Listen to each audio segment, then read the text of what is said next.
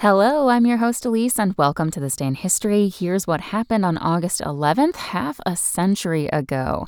Say happy birthday to hip-hop. 50 years ago today, Clive Campbell, better known as DJ Kool Herc, introduced his signature breakbeat style at his sister's birthday party at an apartment building in the Bronx, New York. Although he had been using and refining the breakbeat for the better part of a year, it was the success of that party that began a grassroots musical revolution, fully 6 years before the term hip-hop entered the popular vocabulary.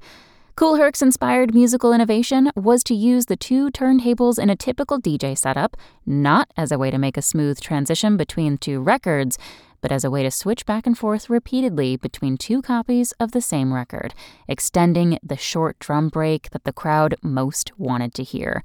He called his trick the merry-go-round.